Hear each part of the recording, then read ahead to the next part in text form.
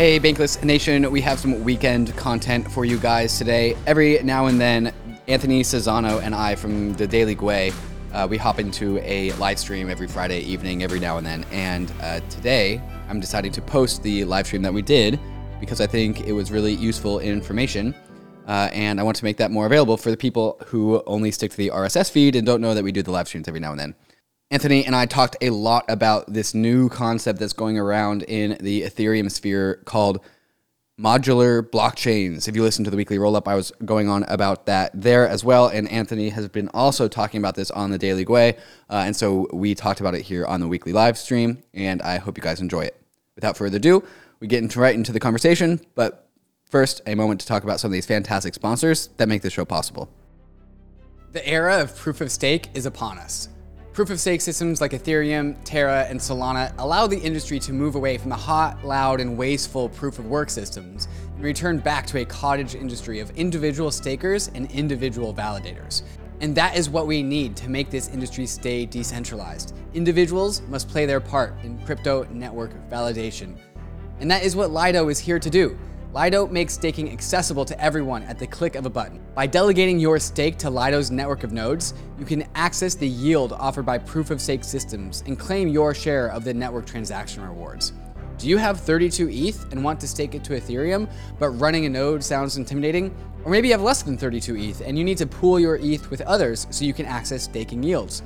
Lido offers a solution for both. Simply go to lido.fi, choose which assets you want to stake, and deposit them to the Lido validating network. The best part about Lido is that you receive staked versions of your deposited tokens. If you want to stake your ETH, you can receive staked ETH tokens in return, which you can take back to DeFi to do your DeFi activities. Lido is working to make sure proof of stake stays as decentralized as possible and is committed to decentralizing its own validating network to eventually become a completely permissionless protocol. So if you want to stake your ETH, Terra, or Sol and get liquidity on your stake, go to lido.fi to get started. Gemini is the world's most trusted cryptocurrency exchange. I've been a customer of Gemini since I first got into crypto in 2017, and it's been my main exchange of choice to make my crypto buys and sells. Gemini is available in all 50 states and in over 50 countries worldwide, and on Gemini there are markets for over 30 various different crypto assets, including many of the hot DeFi tokens, and it's one of the few exchanges that has liquid DAI markets. Gemini just launched their Earn program, where you can earn up to 7.4% interest on 26 various crypto assets. If you're tired of paying fees in DeFi, or you don't want to worry about DeFi exploits, but you still want to earn interest on your crypto assets, Gemini Earn is the product for you. Another product I'm stoked to get my hands on is the Gemini Crypto Back Credit Card, which gives you 3% cash back on all of your purchases, but paid to you in your preferred crypto asset. When I get my Gemini credit card, I'm going to make sure that I get my cash back in ETH. So whenever I buy something, I get a little bit of ETH bonus back to me at the same time. You can open up a free account in under 3 minutes at gemini.com/gobankless. And if you trade more than $100 within the first 30 days after sign up, you'll be gifted a free $15 Bitcoin bonus. Check them out at gemini.com/gobankless. There we go. We've been online for the last 15 seconds. What's up, Anthony?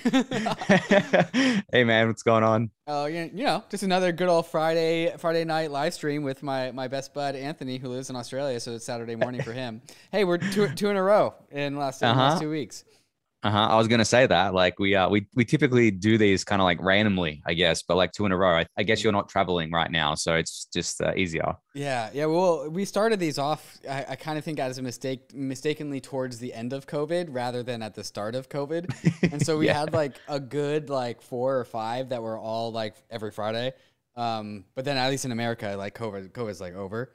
And then I started doing real life things, but.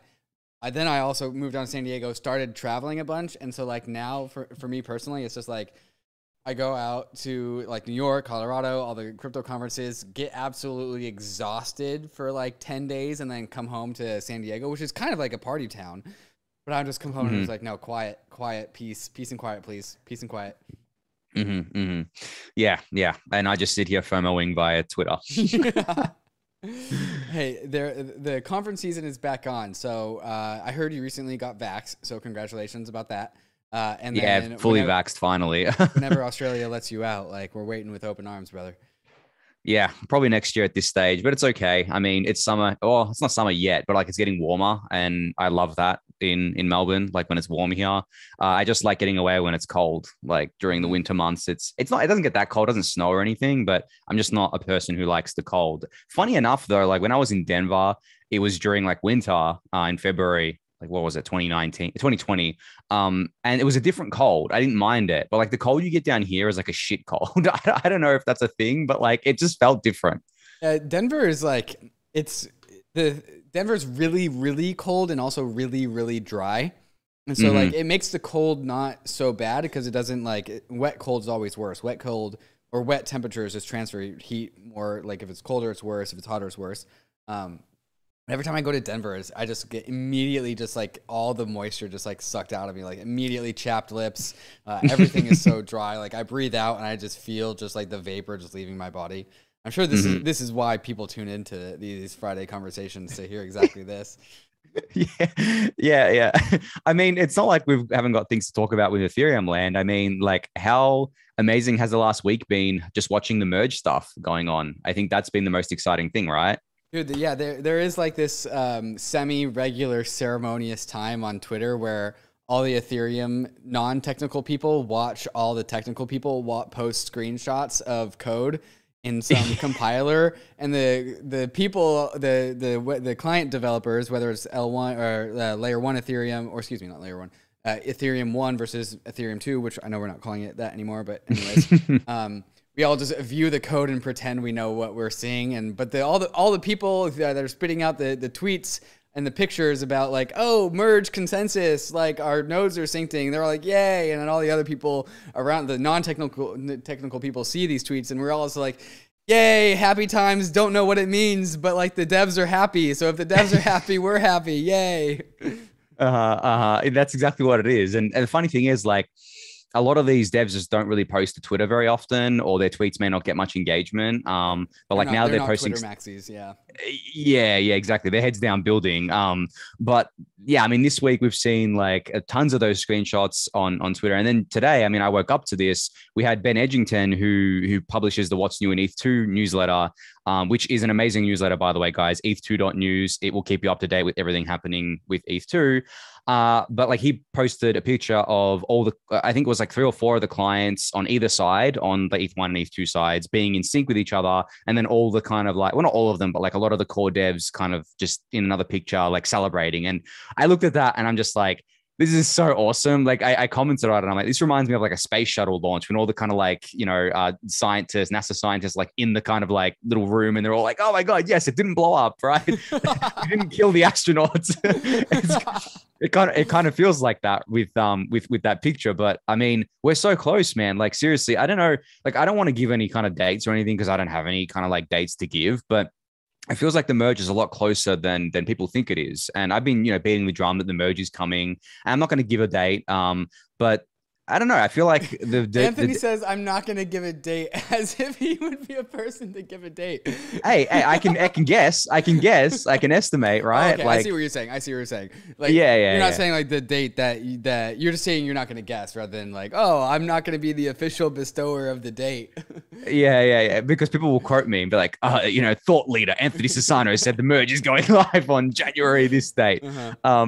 But no, it's just been super exciting, man. Like I think we're almost there. Like this is something that's been coming for a long time. It's the biggest upgrade in Ethereum's history, and the fact that we're so close to it now is incredible. And I feel like everyone is just so energized. Like not just like us, but like the core devs themselves, everyone in the community. We're all like going towards this one goal like as fast as we can. It's so good. Yeah, and it's a long time coming. It's perhaps the original one promise that Mm-hmm. Ethereum promised. Vitalik's vision, right? Vitalik's vision. Yeah, it's the utmost like commitment that Ethereum has committed to, and a significant reason why Ethereum gets a lot of flack for not upholding its commitments.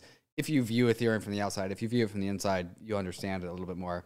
Like, Mm-hmm. there's so much just like but denial that Ethereum gets at this phase, just because like everything is in the rearview mirror, right? And like where everybody in Ethereum is like, it's another one of these ceremonious times where we get to watch people like move the goalposts back. Keep on moving him Mm-hmm. back. Keep on moving him back. Like we're now on proof of stake. Like what you got next? There's always Mm-hmm. something now. The goalposts always shift. Like there was for a long time, the Bitcoin maxis kept saying, ETH2 is never going to launch. ETH2 is a pipe dream, blah, blah, whatever. Then the beacon chain went live and they moved the goalpost and kind of said, well, that's not really ETH2. And I mean, okay, technically it's not like the full vision or whatever. But I think that, the goalposts just keep moving. And then once the merge happens, like I'm sure they'll come up with something else. And having it's just kind of annoying having to deal with the goalposts keep shifting. And like the hilarious thing is that like the market is kind of like rewarding ETH for its progress, I think, especially not just against USD, but against Bitcoin. Like we believe in the flippening and things like that. And it's going to take longer than we all would like it to take. But I feel like the market is definitely rewarding Ethereum for that, but also punishing it for its weaknesses. Like Ethereum taking longer to scale than people would like. It's punishing Ethereum somewhat by, some of the value flowing to other chains. And that's fine. Like that's still short-term stuff to me anyway. I don't consider it anything like a big deal there. But it's funny how like, the narratives can probably maybe, work in the short term ish, but like medium, long term, man, like, I don't know. I always believe that like the fundamental stuff wins out. Yeah, I do want to go down that path, but there was a question in the YouTube comments from Reed when I said like, oh, we're not supposed to be calling it ETH1, ETH2 anymore. He goes, what are we supposed to be calling it now? I think that's something worthy to tap into. And so I'll take my stab at answering this question, and two non-devs are going to try and answer this. Okay, so previously we had Ethereum 1, and that was the proof of work Ethereum chain where everything is inside one chain. And then we have Ethereum 2, which is the future proof of stake sharded chain that is also a bunch of like rollups. As it turns out, this has, rather than being like a binary, like first we're here and then we're there, it's turned into a phased rollout. And we can, as a result of that phased rollout, there is no one like canonical line between like Ethereum 1 and Ethereum 2. With proof of stake versus proof of work, that is only talking about the consensus layer of Ethereum. And there's two layers. There's the consensus layer and then the execution layer.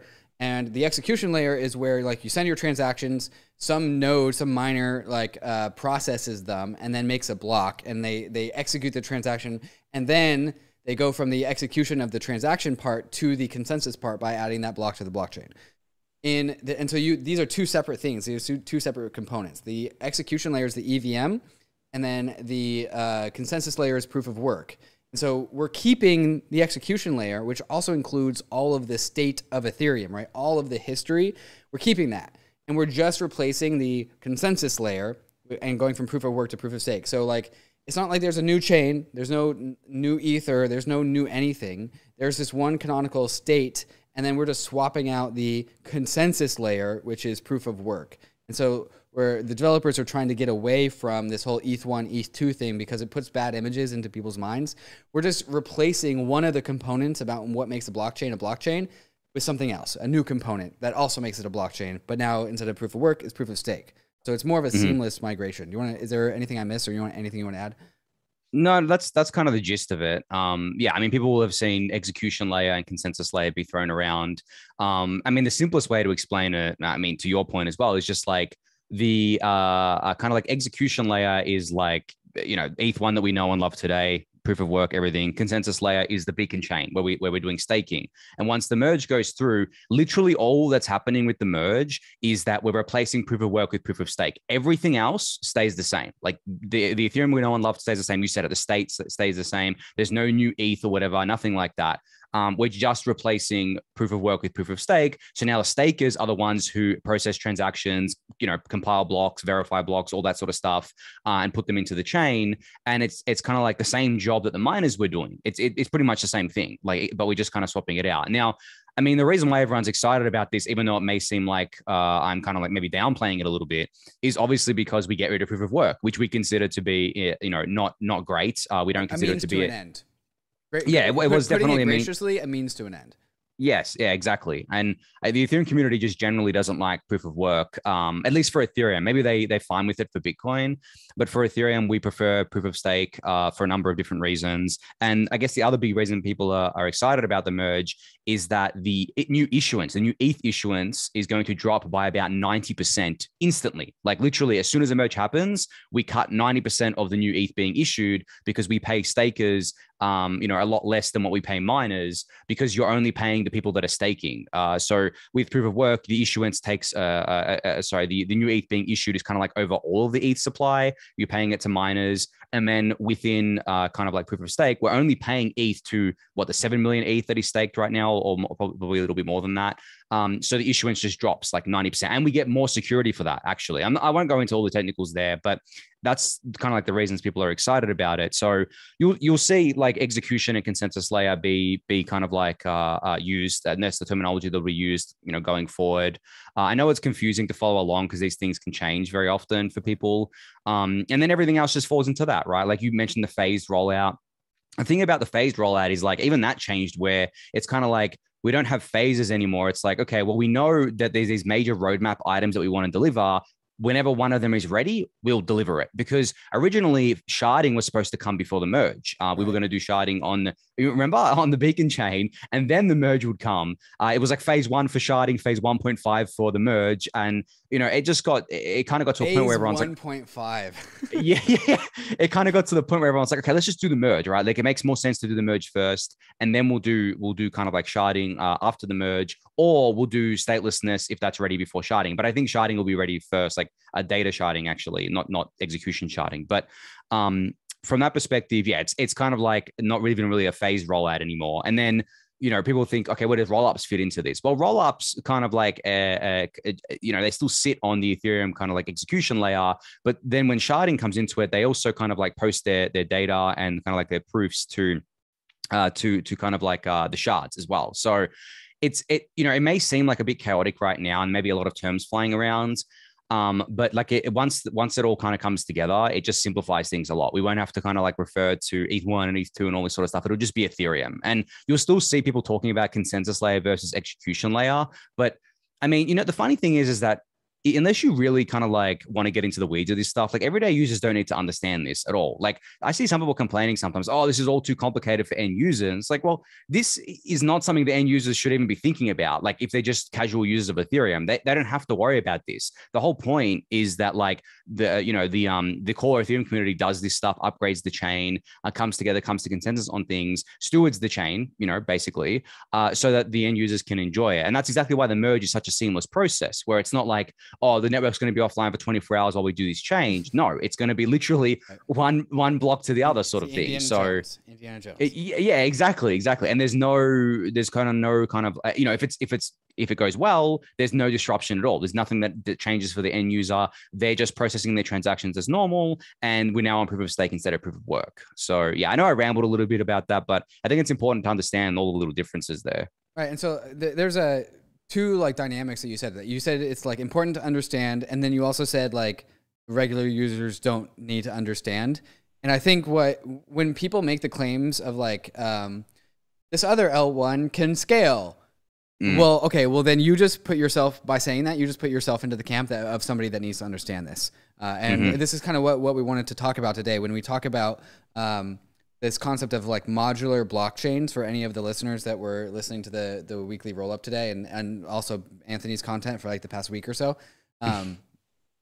Modular blockchains just means that there are a number of things that blockchains do, and it's easier to and better to do those things if you can separate the division of labor out into different modules, right? One of these modules is the consensus layer. One of these modules is the execution layer, and another module is the data availability layer, which is actually the same as the consensus layer. And so like when you separate these three, which these are the three things that blockchains do, and it'll take a while to explain why it's just those three, but if you take it for granted that those are the three things that happen, it's like, okay, you make transactions and somebody does that computation to do that transaction. The state of that transaction is stored in the data layer, and then there's a consensus system of what is true, as in what is the data that is stored. So these three things make up a blockchain. And when you separate these things out into different components, you can actually optimize each one so that each one is maximized. And when you talk about like proof of stake reducing ether issuance like by 90%, what you are saying is, hey, we've been able to like modularize proof of stake, the consensus layer, to Ethereum by pushing the execution layer onto rollups, like prioritizing rollups as the execution layer, and then putting the consensus, optimizing for the consensus layer. And what this means is that you don't need big blocks, which big blocks are an unoptimized consensus property. Small blocks are really, really good at making consensus because the packets of information can move all around the internet really, really freely and easily, and that's what makes a chain identify itself easily to all the nodes. Small blocks, good for consensus. The way that you have small blocks and scale is that you push the execution layer to the layer 2s, right? You let people execute their transactions on the layer 2s. The rollups compress a lot of the data and make all the data in the layer 2s a very, very small footprint, so that when it actually does come time to deploy a transaction onto the Ethereum L1, it's actually like 10,000 transactions at once. And so you get to have small blocks because you've compressed 10,000 transactions into a small little bundle of information. And then we are able to retain very, very strong consensus by having small blocks. And by having small blocks, you actually also generate high fees. We see this on Ethereum. I don't feel like I have to justify that. We all know that the limited amount of block space creates high fees. And when you create high fees, you also create ultrasound money because those high fees are collected and they burn the ETH. When Ether is ultrasound money, you actually have to issue less of it to incentivize security of Ethereum. So there's like this flywheel effect by modularizing all of the components that make up a blockchain and optimizing for each one individually, and each one of those things benefits all the other things. It's such an elegant system. And like the reason why like you've been hitting on this and we hit on this week at Bankless is because like I think the Ethereum community has finally just learned the way to like illustrate this and like why the Ethereum roadmap is the roadmap that it is. Yeah, I mean, if, as you said, like if people have been watching kind of my content or reading my newsletter over the last couple of weeks, I've been talking a lot about this, and it was actually Polynia, a kind of like Twitter user and also a Reddit user. They've got a different username there called LiberaResist that pioneered this and really kind of, I guess, aligned my thinking on all of this and taught me a lot. That I mean, I already had all the pieces in my head, but they brought it together for me, for kind of like lack of a better term there. But essentially, I mean, you're right. Like I think what people I kind of want to focus on what people kind of maybe get wrong and don't understand is that Ethereum layer 1 being where most users sit is a temporary phenomenon. It is not supposed to be the end goal. It was never meant to be the end goal. Yeah, exactly. It's basically an accident of the layer 2's not being ready yet, or like, I mean, up until recently. So the fact that we now have these layer 2's and you can use them, and they're still rolling out, it's still early days, but you said it, like the layer 2's basically compress the transactions. So they're happy to pay the high fees to secure those transactions on layer 1, because essentially what they're doing is they're just bringing lots of small kind of like transactions together and then adding them all up. And it's kind of like in aggregate, it pays the layer 1 fee, but they only have to pay one fee to get to post to the chain. It's not like they have to pay a massive fee that kind of like individual users do, because they've done the heavy lifting off chain. It's kind of like the analogy I like to use is like a zip file, for example. Like when you zip something up into a zip file, you have to do heavy computation on your PC to do that, right? So instead of doing that, but just your one PC, just one. Yeah, PC, exactly, just your one PC. Like imagine doing that across the globe and having to stay into consensus with every other node out there to do it all at once, and it's costly and it's hard, and that's why the fees are high and all that sort of stuff there. So, you zip it on your kind of like PC, but then you would put that zip file onto kind of like the chain, for an example. And that is like a compressed version of it. Now, if you wanted to unzip that, you can. This is the beautiful thing about true rollups, is that you can actually download it locally if you want, and you can run the code yourself to make sure that everything was fine, that all the transactions processed as they should have, and you can actually verify the information. But because of the compression technique that is used, by the cryptography that is used, you don't need to you don't need to do that. Like you can if you want to, but you don't need to do that. You can actually have the assurance that through zero knowledge cryptography that everything happened as it should have off chain, which is the real breakthrough here. the zero, this is why people are so excited about ZK rollups, is the fact that you can have certainty that something happened without actually knowing it happened. Like it's like black magic, zero knowledge stuff. It really is, because you can, like the Ethereum layer 1 chain can know, and with kind of certainty, that something happened off chain that was correct, and that was actually following the rules, which is, it's just really wild to think about. But that is the key breakthrough here. And that is why people are so excited about the fact that we can now have basically everything we want. We can have the most decentralized and secure data availability layer, that is Ethereum layer 1. And we can have an execution layer, which is the layer 2 system, where users can have very, very cheap fees and for their transactions, and basically instant transaction confirmation, not finality. That's a different thing. Your transaction isn't actually final until it's kind of like posted to the layer 1, but you get like very, very cheap fees. And we can start experimenting with things as well, because at layer 2, you're not limited to the EVM. You're not limited to Solidity. You can do anything. Like DYDX is built in Cairo, which is a language Starkware came up with, and it's running on their on Stark X, which is like their kind of like new virtual machine that they built as part of Stark OS. So, and it still verifies itself on Ethereum. It uses Ethereum as its security and consensus layer. So this is why people are getting so excited, I think, about the modular blockchain revolution, because we're shifting from these kind of like, as Paulina likes to call them, monolithic layer 1s that try to do everything. Like, this is why I'm bearish on something like Solana, because I actually don't think you can scale to the world at layer 1. And I don't think, not just for decentralization purposes, because, we can already see that Solana is definitely not decentralized, because it's got it runs in it runs in data centers like super nodes and everything like that. Regular users can't kind of like verify the chain and stuff like that, or at least it's very, very hard to. But like, I'm not even talking about that. I'm talking about actual scale, because for them to scale up to millions of transactions per second, they're not going to be able to do that all at layer 1. They're going to have to do, different kind of like techniques like load balancing. They're going to have to do kind of like things like quality of service or QoS control, which means actually filtering out transactions that are considered spam. And which is subjective, by the way. Which is extremely subjective, right? Like, so, when you kind of like take all this together, you have this beautiful grand design that I like to call it, which I actually wrote about this in the Daily Gwei newsletter a couple of weeks ago. And I called it the grand design, because we've basically figured out how to invert the scalability trilemma, or kind of like the trilemma that says you can't have all three: scalability, security, and decentralization. And we basically said, well, no, you can have all three. And the more decentralization you have, the better your scale, because with proof of stake, with the consensus layer, the more validators you have, the more shards you can have, which means the more data availability space you have for layer 2s, the more scale you have. So we've basically, we've solved blockchains essentially. Like, I don't want to get too ahead of ourselves here, but we've basically solved that kind of like scalability trilemma in such a grand way that I can't help but be excited about it. And that's why I've been talking about it so much lately, is that it finally all clicked for me in my head, where I'm like, holy shit, we are there. Like, we can do this. It's going to take, a few years to fully roll out and things like that. But we've got the design now, and we have the path forward, and everyone's kind of like in sync on that, which I'm super excited about, obviously.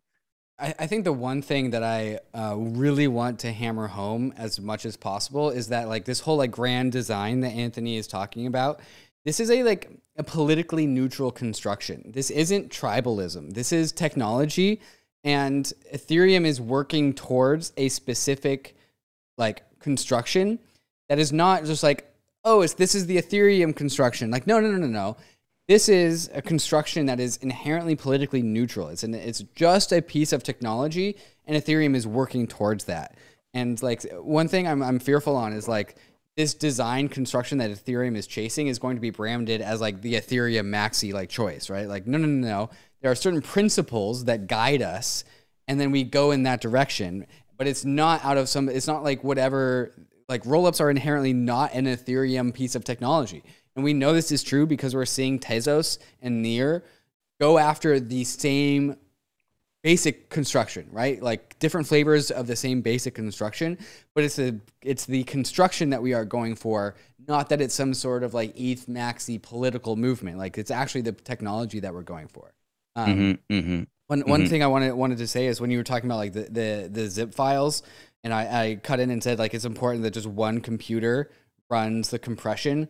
Like, and when you're talking about monolithic blockchains, imagine just like, it's actually, if we can find a way, this is the simple way to illustrate the revolution of L2s. instead of having every single node of the network all run the transactions, we are able to use the power of cryptography for one computer to run the transactions and then submit a proof, which is a zip file, to all the other computers that they did it correctly. And so this is the whole concept of P equals NP, which is that like Sudoku puzzles, for example, hard to do, but easy to verify. And this is what a ZK proof is. It's like it actually takes a decent amount of computation to compute it, but once it is computed, it is extremely verifiable that it is actually the right thing, right? And so instead of having a monolithic blockchain like Solana, where all super nodes compute all of the transactions and they all check each other's work by doing all the raw computation, instead we can compress labor, we can compress computation by just having cryptography create this zero knowledge proof thing from one computer, which we're not supposed to trust one computer. That's sin. You don't trust one computer. But because cryptography enforces correctness, one computer says, hey, I did the computation. I did also, by the way, I did it by the rules that we all said that we were going to do it by, which is zero knowledge proofs. Here's my proof. And then all the other computers were like, oh yeah, that is the proof. Look at that. Let's accept it. And so we've actually reduced computation from all nodes to one or just a handful of nodes. And this is, again, pairs very, very nicely with the optimizations of proof of stake, which is optimizations in a completely different direction for completely different reasons. But these things pair so nicely with each other. That is what Anthony here is calling an elegant design or a grand design. The grand design. Yeah. I call it the grand design because that's normally what people refer to as kind of like God's creation, right? Like it's creating like the perfect. That's what I was saying. Design. Like it's a logical conclusion. It's not the Ethereum vision. It's a conclusion of like crypto economics and cryptography. Exactly. And the funny thing is, like, people may be wondering, well, okay, if only one computer does it, can't that lead to censorship? And it can. This is the thing. Like, yes. the trade-off with L2s is that if you only have one computer verifying, or kind of like one node and one validator, one sequencer processing the transactions, then they of course can pick and choose which ones they want to process. But the thing is that once these L2s mature more, they're going to let anyone run a validator and anyone run a sequencer, so anyone can collect the kind of like transactions, process them, and then put them on layer one. So essentially, we can have decentralization at layer two as well, or at least, censorship resistance at layer two as well, because that's commonly something that people bring up as kind of a concern. That is definitely a concern, but I don't think it's a long-term concern either.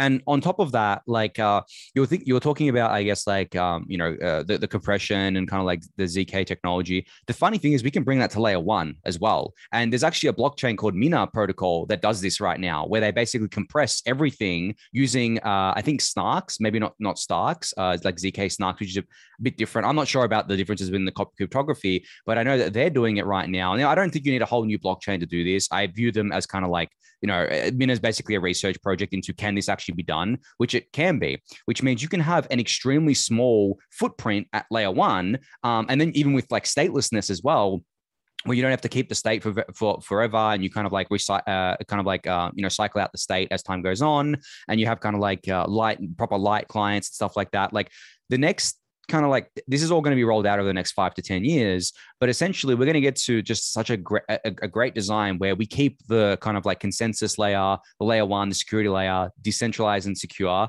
and we scale to the world via kind of like layer two. So and the thing is, like you said, you kind of like said that people, this is going to be like the ETH Maxi design. Well, I mean, this has been the design that's been talked about for years. Like, this is not anything new. All that's new is that someone like Polynow came along and gave it a name, right? And brought it all together elegantly. And like illustrated how it actually works in ways that non-devs can comprehend and digest. Exactly. They just came along and said, okay, well, this is what I'm calling modular blockchains, and this is how it all works. This is the separation of concerns, and this is why it makes sense. But like for years prior, there have been disparate kind of like parties working on this. Sharding has been in the pipeline since basically day one Ethereum, staking, layer twos as well. Rollups were just a kind of, I guess, like a natural extension of Plasma, which has been in the works for quite a while. So it's not like any of this stuff is new and that Ethereum has just pivoted to this to be like, oh, well, we're better than these other chains because we can do it this way. This is the culmination of years and years of research and development to get to this point. And that's why a lot of us in kind of like the Ethereum community get a little bit kind of like offended by these other chains who are like, well, we can do everything at layer one and we can remain decentralized and whatever. And it's like, no, you can't. Like that is not true at all. Like I would actually wager if kind of like nation states wanted to right now, they could shut down most of these other chains, especially the monolithic ones, because all you need to do, especially something like, I mean, I don't want to FUD kind of like any one project too hard, but like I use Solana as an example because it is on the extreme side of let's just like scale everything at layer one. Now, for to shut down Solana, you just like all the validators that can hold the chain, the 19 validators that can hold the chain, they're all registered businesses. They're all public, right? You just go to them and say, hey, we need to be shut down. Or you go to Amazon and AWS or like whatever data centers these are on and say, you need to shut this down. This is not legal. I'm not saying that I want nation states to do this, but I'm saying that we are building a system that is supposed to resist the final boss, which is a nation state, and especially with something like the US. And if you don't have a system like that, where it's just, where it becomes very easy to shut it down, then everything else you build on top of it is pointless. And it's not, and that's just a decentralization aspect. As I mentioned before, there's also the fact that you hit the limits of scale if you're trying to do everything at layer one, because you're doing everything with hardware, and hardware doesn't improve like it has in the past. Like Moore's law is pretty much dead. It is not going to improve exponentially, but software will. Zero knowledge technology will. The extra kind of like capacity that we're adding via sharding with horizontal scaling will enhance that even further, and we'll get to millions of transactions per second, in a few years, and maybe by the end of the decade we can get to billions of transactions per second using all this technology. So software in my mind beats hardware on this front, because the thing is though, hardware isn't like inconsequential either. The better the hardware gets, the more stuff you can do at layer two, because the more powerful the layer two hardware becomes, the more powerful the computers are. But the thing is, as we mentioned before, you don't need thousands of these things, right? You only need, realistically, you only need one. Like, yes, that's not very censorship resistant, but you only need one, and they can do like all this, processing and process like tons and tons of transactions per second, as long as they can post it to layer one with sharding. So, I mean, yeah, I don't know. Like, I just feel like it's not an ETH maxi thing. It's the logical conclusion. And you mentioned Tezos and Nia, which are projects that are kind of pivoting to this design or have been, kind of on this same roadmap. Like Nia did sharding. Nia to me is pretty much like ETH2's design. They just did it earlier because they didn't have to kind of like inherit Ethereum. They did it earlier without and forgot about the community. Yeah, pretty much. And then Tezos, it seems to have like its own little community going there. I haven't kept up with what they're doing. They seem to get some hype around NFT stuff, but they've pivoted to the roll-up centric roadmap as well, which is like doing scaling via layer two, which is cool. But I think some of these L1s will actually pivot to just being L2s on Ethereum as well, which is a very controversial thing. The other day, actually, Justin Bram, on his YouTube channel, he asked Do Kwon, the founder of Terra, this question. And it wasn't a question that came from me directly. It's just something I spoke about on the refuel. And then Justin kind of like asked me, hey, can I ask Do this? And I'm like, okay, that's fine. So he asked him, is like, would Terra ever consider becoming like a layer two on Ethereum, and outline the reasons why that actually would be beneficial for Terra as well. And they don't have to give up the Luna token or anything like that. And Do didn't answer it. He said, I'd rather not answer that question. He straight out didn't answer it. So yeah, so it's controversial to even talk about this because people just assume you're being an ETH maxi, when in reality, we're just kind of explaining how this technology is just better. Like, it's got nothing to do with Ethereum and being an ETH maxi or whatever. It's just better technology. So, I mean, I was kind of shocked that he didn't even bother answering that. And, I know the reason. He probably thought in his head, oh, Anthony Sassano, this ETH maxi, I'm not even going to bother replying to this. But the thing is that I think as the years go by, it's just going to become undeniable that you're going to get a better kind of like experience on the technology side by just simply being a layer two and outsourcing your consensus and security concerns to Ethereum layer one instead of doing it all yourself. I don't know. I feel like, the next 5 years, we're going to see plenty of L2s spin up. The L1s, I think the L1s are done. I don't think we're going to see any new L1 spawn, maybe one or two, but like barely any. I think that kind of chapter is closed now, and the L2s are going to be the new thing. 100%. You know that the meme of the guy feeling his face feels good meme.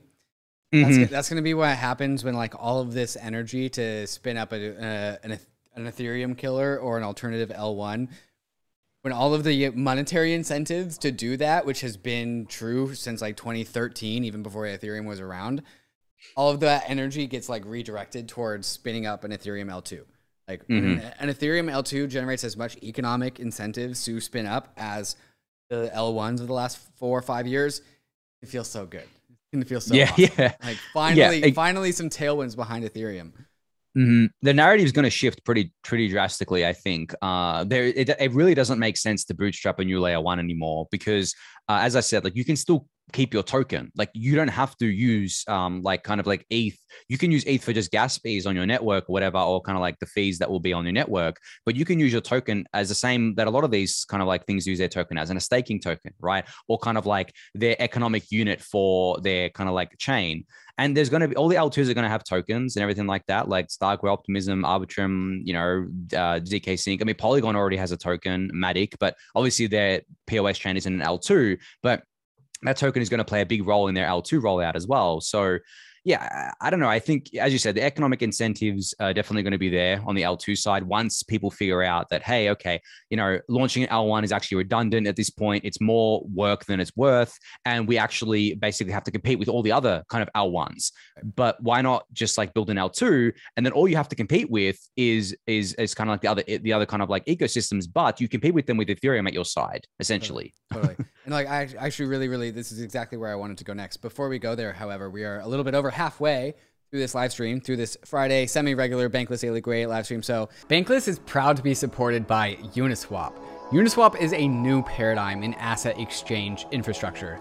Instead of a cumbersome order book system where trades are matched with other humans, Uniswap is an autonomous piece of software on Ethereum, which is what Ryan and I call a money robot. No human counterparties or centralized intermediaries, just autonomous code on Ethereum. Input the token you want to sell and receive the token you want to buy. Something brand new in the Uniswap ecosystem is the Uniswap Grants program is now accepting applications for grants. We have been saying this for a while and we'll say it again. DAOs have money and they are in need of labor. If you think that you have something to contribute to the Uniswap DAO, apply for a grant to Uniswap. Just look at the size of the Uniswap treasury. It's almost $3 billion. This mountain of capital is looking for labor. Do you have something of value to contribute to the Uniswap DAO? No matter how big or small your idea is, you can apply for a uni grant at unigrants.org and help steer Uniswap in the direction that you think it should go. That's exactly what we did to get Uniswap to be a sponsor for Bankless, and you can do the same for your project. Thank you, Uniswap, for sponsoring Bankless. When you shop for plane tickets, you probably use Kayak, Expedia, or Google to compare ticket prices. So why would you limit yourself to just one exchange when you trade crypto? When you make your trades, you want to make sure that you're getting the best possible price on your trade and that you aren't paying high gas costs that you could have otherwise avoided. That's why you should be using Matcha. Matcha routes your orders across all the various DeFi exchanges on Ethereum, Polygon, Binance Smart Chain, and gives you the best possible prices without taking any commission. Matcha has smart order routing that splits your order across multiple liquidity sources if Matcha sees that it gets you better pricing. Trading on Matcha is super easy because it pools the liquidity for me into a single easy to use platform, and that has even saved me multiple times from accidentally picking the wrong DEX to trade on and accidentally getting a bad price. Matcha also allows for you to make limit orders on chain so you can set and forget your DeFi trades and they will go through automatically while you're away. New to Matcha is an integrated fiat on-ramp so you can purchase crypto directly with your credit or debit card and have that fiat be instantly traded for any token that has liquidity. When you're making a trade, head over to matcha.xyz/bankless and connect your wallet to start getting the best prices and most liquidity when you trade your crypto assets. If you guys are enjoying this conversation, you're watching it on the Bankless YouTube, but go ahead and click that link that I just dropped in the comments to go to Anthony's YouTube, where he talks of stuff of this nature 5 days a week, plus a few extra bits of content every now and then on the weekends, and also writes about it every single day as well. Okay, so you talked about how you get Ethereum on your side if your token spins up an L2, right?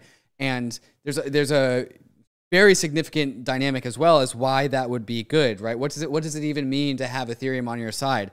And this goes back to the whole monolithic blockchain concept. If you have a monolithic blockchain where the execution environment is also inside of the L1 rather than it being on a separate rollup on an L2, what that means, and you also want to scale, what that means is you have to open up block space really, really far and wide. You need a lot of supply of block space. And the reason why consumers like this is because a large supply of block space comes along with cheap fees. And so like Solana, or this is also true for Polygon also, is actually like issuing an insane amount of inflation as a ratio of how much fees are being captured. And the way that is how Solana and these other like scaled chains are surviving is because there is a large amount of issuance going on to the validators. While there's only like, there's like $500,000 of days collected in fees. I think Solana is even as low as like $20,000 of fees collected per day. They're subsidizing the cost with issuance, essentially. Exactly. They're moving the cost from the users to the validators, essentially. Right. And we saw the same model with EOS, where EOS, like, hey, free transaction fees. Well, you actually just pay it in a much more insipidous way via inflation, right? And so, so like there's 3 Solana issued per block on the Solana chain, and then there's 0.02 Solana collected in transaction fees. If you have an economic monetary unit that issues like 96% issuance and 4% fee capture, that is just inflation. And the reason why it works in the short term is that there's an insane amount of speculative fervor. It's like, oh, is Solana the future? Is Solana the future? Maybe if it's Solana's the future, I'll buy the bags, right?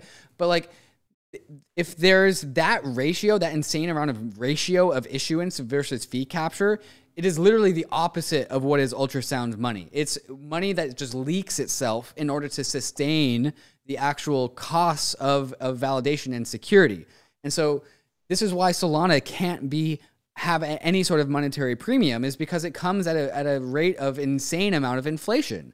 And it's something like 5 to 10% per year, whereas Ether under proof of stake, after the optimizations of the modular blockchain revolution, actually reduces by 2%, right? And so you lose all the monetary premium, and the value of the native unit that's issued to secure the blockchain, if that's higher, you actually need to issue less, which makes it even more ultrasound. If the monetary premium is lower, you actually have to issue more, which makes it even weaker. So there's a negative feedback loop towards L1 issuance if you just expand the supply of your block space to really, really large. And so that's why Ethereum with small blocks makes Ether ultrasound money.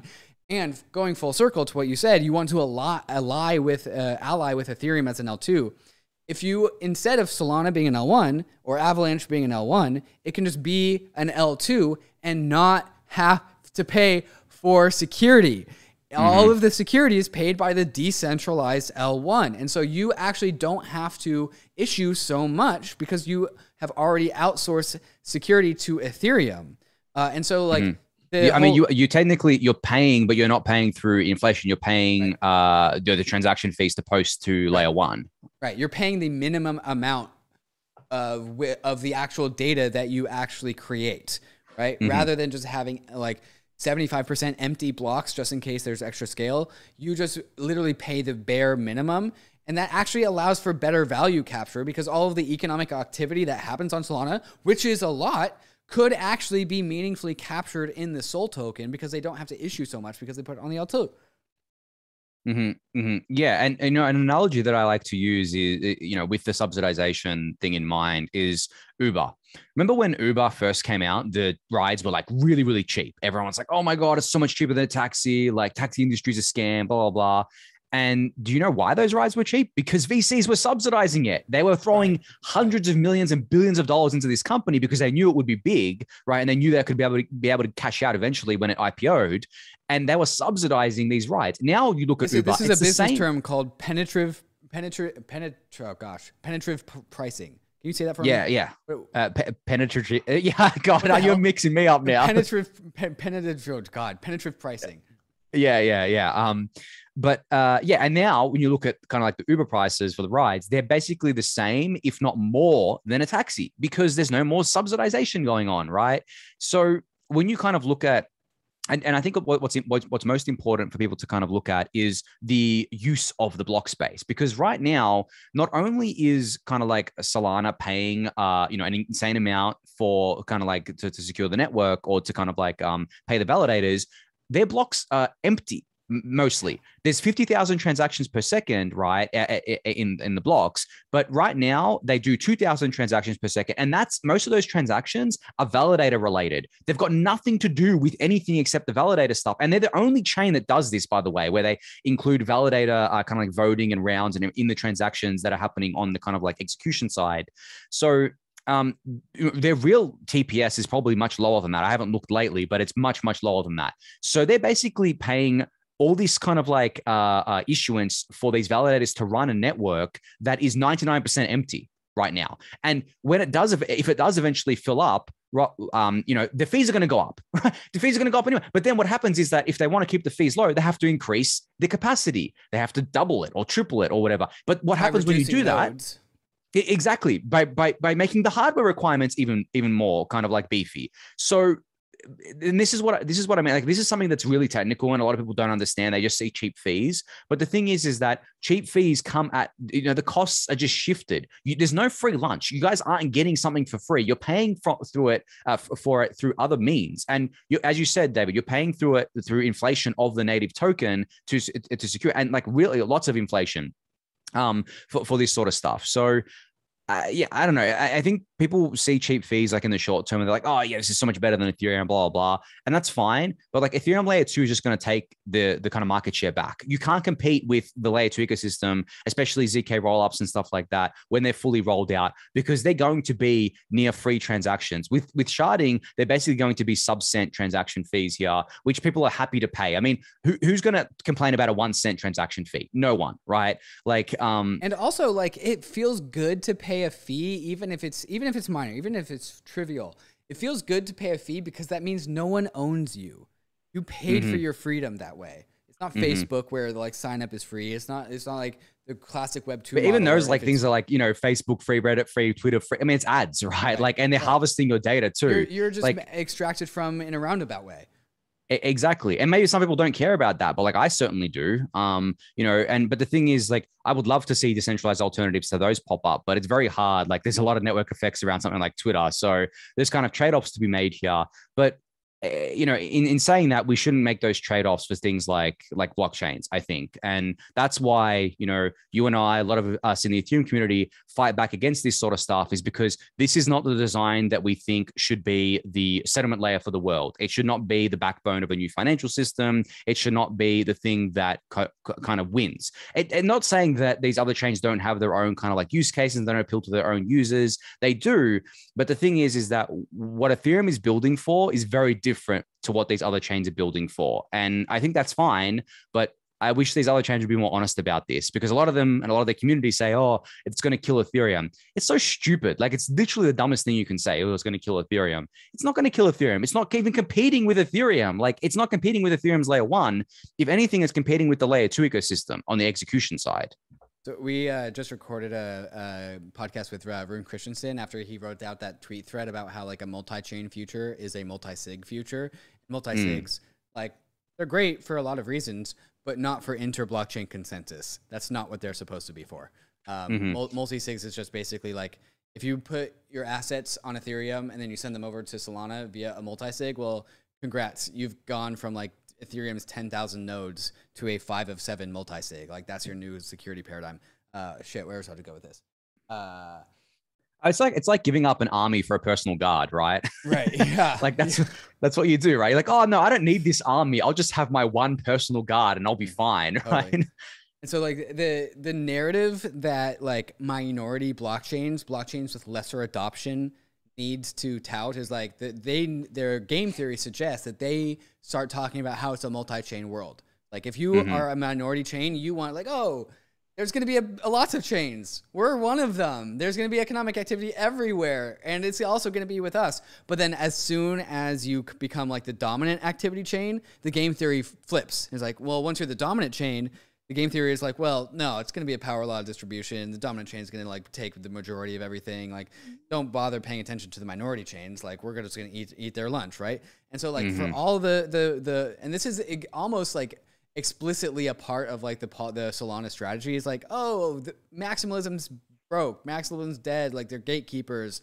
Like you have to accept Solana because we're going to be in a multi-chain world. Well, as soon as Solana, in some hypothetical universe that we're never ever going to be experience, if Solana actually does take the lead, you can bet your ass that all of the like Solana people are going to be like, well, Solana's just going to eat everything, right? It's just going to eat the whole world. It's just going to be one. There already blockchain. are Solana maxis, if you want to call it that, right? People who are just like on Twitter, basically, shitting on every other chain, saying Solana's the one, it's going to win everything. And this is just natural as communities get bigger and as people get more entrenched in their views. You become, I mean, I think maximalism is the wrong word, but you become like, a part of that thing. And like that thing becomes your identity. You want it to win for various different reasons. It means a lot to you.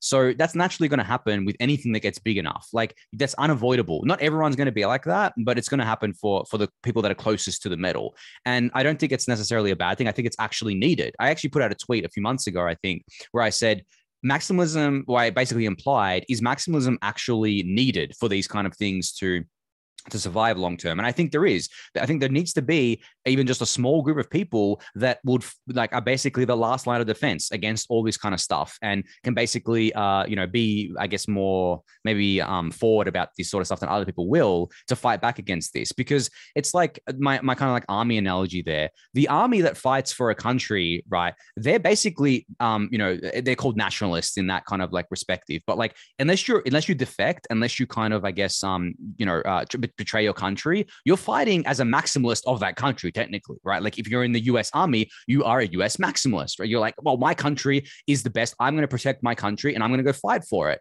And obviously there are people that kind of like, are traders and whatever, but like I'm talking about the majority here. And it's the same for a crypto community. If you're fighting for something you believe in and something you want to protect, well, I don't think that's a bad thing. I think that's just the way it is. And yes, there's nuance and maybe, okay, the nation you're fighting against is actually right in the war and that you're wrong, but that doesn't change what you are. You're fighting for kind of like what you believe in, where you were born for various different reasons as well. So I think that analogy plays pretty well into this sort of stuff as well. Yeah, that's also a component of a book that's like really, really big in the crypto space, which is the Sovereign Individual. There's a chapter in there that talked about like when two armies would go head to head, the bigger predictor of which army was going to win versus like over the size of the actual army was like which army has more to lose, right? And so like you would have like the invading army from some far off distant land go up against like the natives, the indigenous, the actual people that had the land and had everything to lose. They were fighting for their home. They were fighting for what they believed in versus these foreign invaders, right? And the foreign invaders would be like better equipped, better armed, and the indigenous native cultures would be like less equipped. There would be fewer of them, but they cared 10 times more, right? And like it's crazy. One of the I can't remember the stats, but like the in the book they talked about how like the people that fight for something that they care about will show up with way more energy and way more just commitment to fighting the fight more than the people that are like a bigger army that are better equipped, right? Like if you believe in it, you'll fight far more strategically and with far more energy than in any other circumstance. Exactly. Sorry, I think I was about to sneeze there. Yeah. It's spring here, so hay fever. But no, I totally agree with you. I think, it's different. Like when you have people just being like, okay, well, to your analogy, we're going to go invade this specific place, and oh well, okay, it's just another place we're invading. Who cares, right? We can just be blasé about it. But the people that are being invaded are not going to be blasé about it. They're going to be like, holy shit, like I'm about to lose everything. We've got to fight. And people may think to kind of like the movie 300, where like the 300 Spartans were kind of like, these Persians have like a massive army. If they come here, they're going to destroy our way of life. We're going to be wiped out.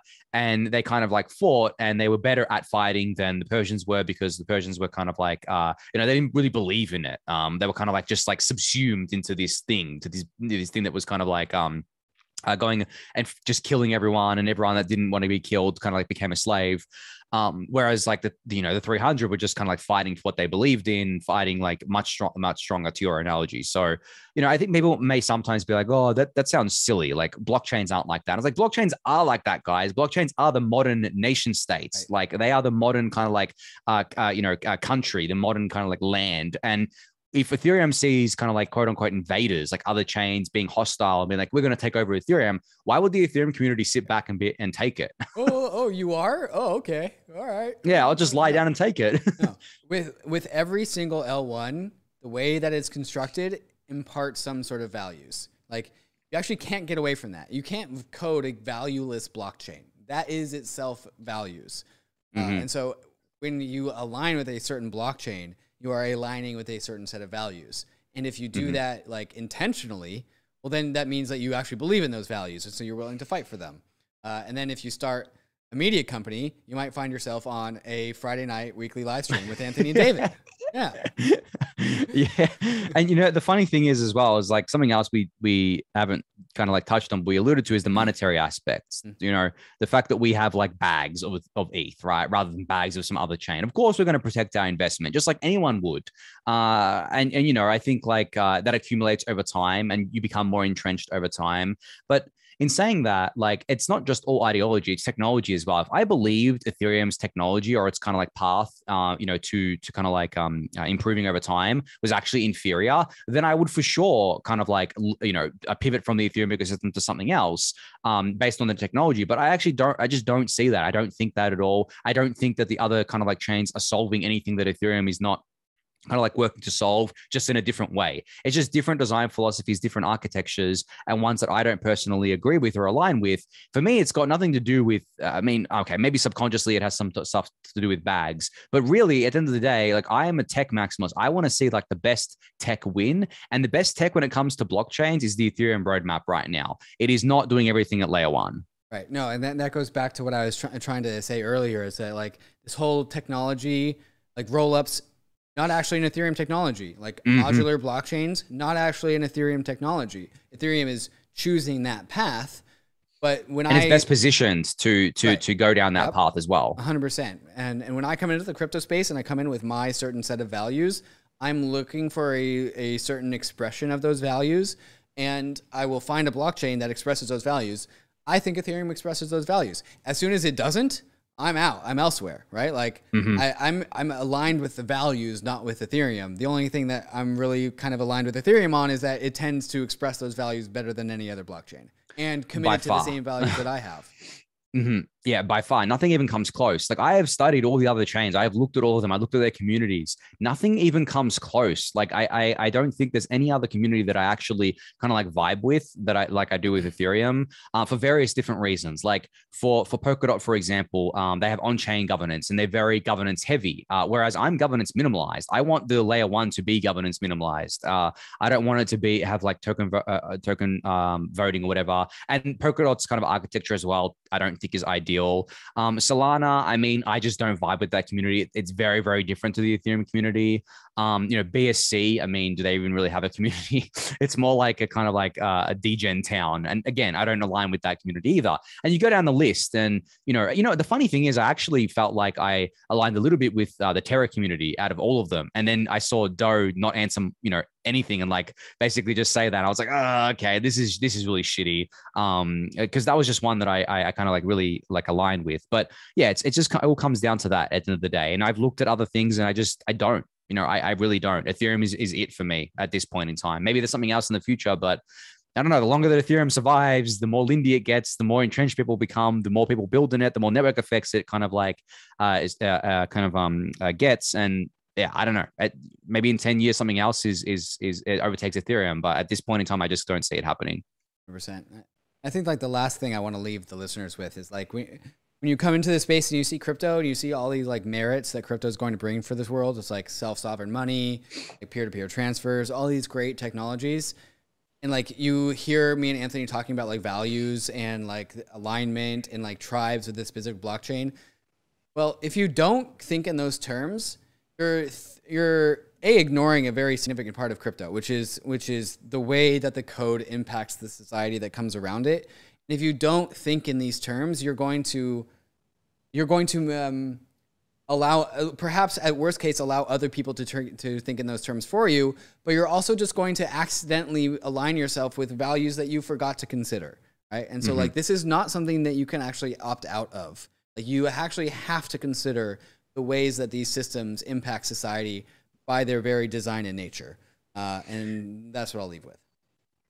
Yeah, no, I totally. And I think people who say, oh, crypto's too tribal, or like tribalism is going to lead to crypto losing, I really need to go and study human history and how humans came to where we are today, and how nation states performed, and how humans actually were able to kind of advance as societies. It's all tribalism, guys. It is in our DNA. We're never getting away from that. There is toxic tribalism, then there is healthy tribalism.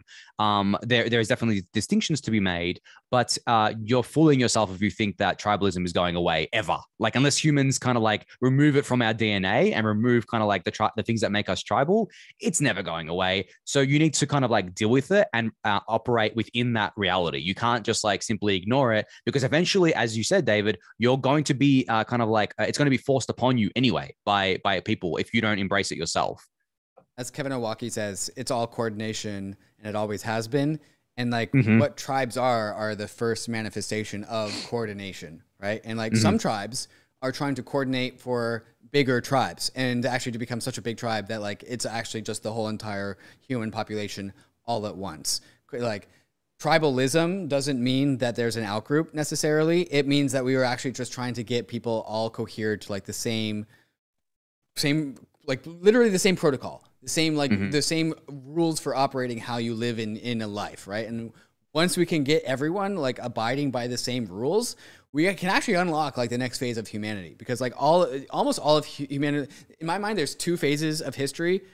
We're in the first one, and the first one is like, hey guys, can we all get on the same page? And then the second one is like, all right guys, now that we're on the same page, what do we do next? Right? Now that we're all here, where should we go? But like humanity's still in the first phase. Like, hey guys, like we're all trying to get cohered. Can we all make one tribe rather than have all the other tribes? And like religion turned into nation states, now turned into blockchain protocols. We're getting closer and closer to everyone being on the same rules, which is really, really bullish. Once we get everyone on the same rules, on the same protocol, we can now answer the question like, all right, guys, now that we've all I've gathered you all here today, what should we do next? Like, that's what's happening.